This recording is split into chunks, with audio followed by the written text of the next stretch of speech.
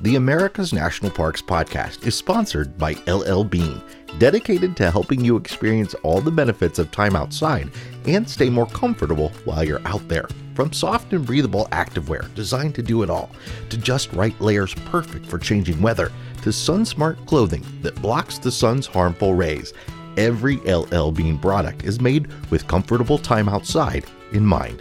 Visit llbean.com to shop now. LL Bean. Be an outsider.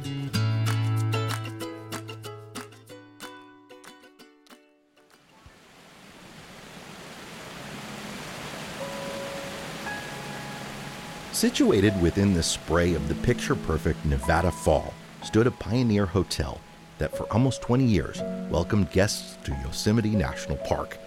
It was named La Casa Nevada, or the Snow House. Owners Albert and Emily Snow, like so many innkeepers of the late 1800s, provided a valuable service to those wanting to escape city life in search of nature's stunning beauty and peace. If you were willing to make the trek, there was a moderately comfortable bed and a warm meal waiting for you.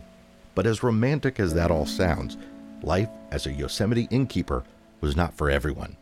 It was tough, rugged work in a landscape that required determination not many could withstand. I'm Jason Epperson, and today on the America's National Parks podcast, Albert and Emily Snow and La Casa Nevada, one of 9 inns that operated in the late 1800s in Yosemite National Park.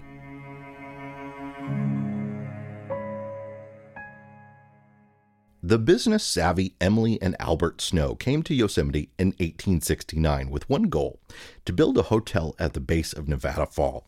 It's a 594-foot high waterfall on the Merced River. It's widely recognized by its bent shape in which the water free falls before landing mid-fall on a steep, slick rock slope. This impact creates a turbulent, whitewater appearance and produces a considerable amount of mist that covers a wide radius. This abundant mist is what led to its current name, Nevada, which is Spanish for snowy. Seems like the ideal spot to build a resort. With the story of how this snowy hotel came to be, here's Abigail Trabue. 700 feet above the level of the valley, just as near to heaven as you'll get. That's how the ever-witty Emily Snow described the elevation of the inn when asked.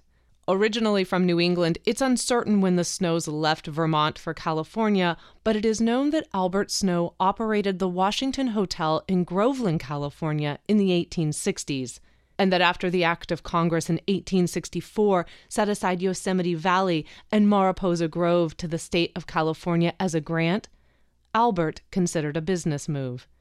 In 1869, he sought permission from the Grants Board of Commissioners to construct a hotel at the base of Nevada Fall and to build a trail from the existing Vernal Fall Trail up to the Nevada Fall.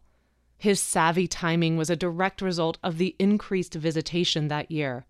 Over 1,200 visitors thanks to the completion of the Transcontinental Railroad. Permission granted, Albert blazed a horse trail, zigzagging from Register Rock on the Vernal Fall Trail up to Clark Point to the flat between Vernal and Nevada Falls. Albert loaded mules to haul heavy building materials needed to construct a simple hotel in a very complicated location. They completed the hotel in early 1870, and the first guest signed the register on April 28th. Initially named the Alpine House, the location was mostly a lunch stop by foot or by horse, as the two falls were a must-see for Yosemite visitors. At the inn, guests marveled at the unobstructed view of Nevada Fall from the hotel's veranda, while taking in plenty of refreshments. Early travelers wrote in the hotel register of their tasty experience dining on Emily's elderberry pies, donuts, baked apples, bread, and baked beans. They also mentioned the easily accessible liquor. Be sure to try the snow water. And no person here obliged to commit burglary to obtain a drink. Like so many pioneer women, Emily supported Albert's lodging ventures by preparing meals for guests.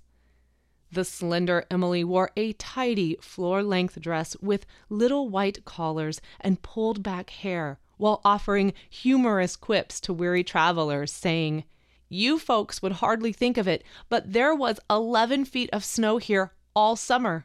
When asked how that was possible, she'd reply, "Well, my husband is nearly 6 feet tall, and I'm a little over 5.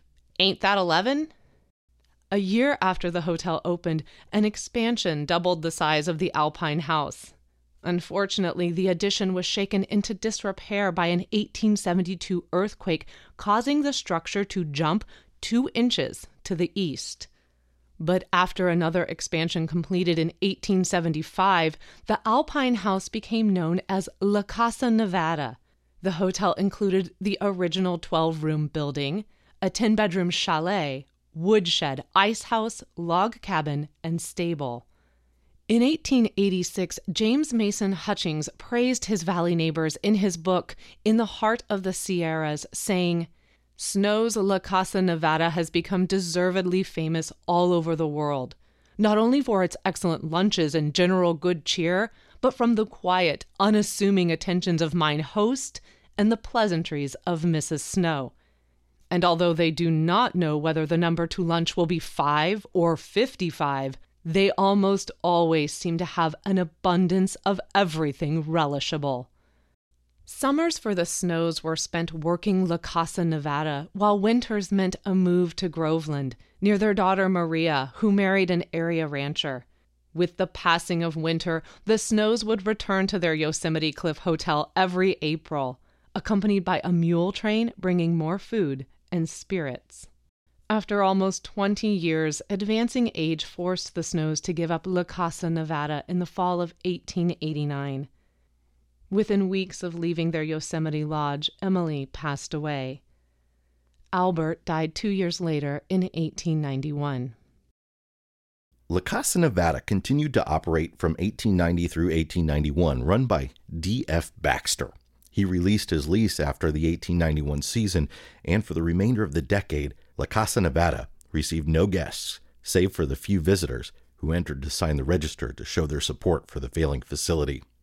An accidental fire in 1900 burned down the decaying hotel, and the structure's remaining wood was used as firewood by passers-by. Today, hikers can choose from several popular trails to connect with Nevada Fall, where they will climb a steep, rocky switchback to imagine what the hotel would have looked like in its picturesque spot that attracted the Snows over 130 years ago. This episode of America's National Parks was hosted by me, Jason Epperson, and written and narrated by Abigail Trabue.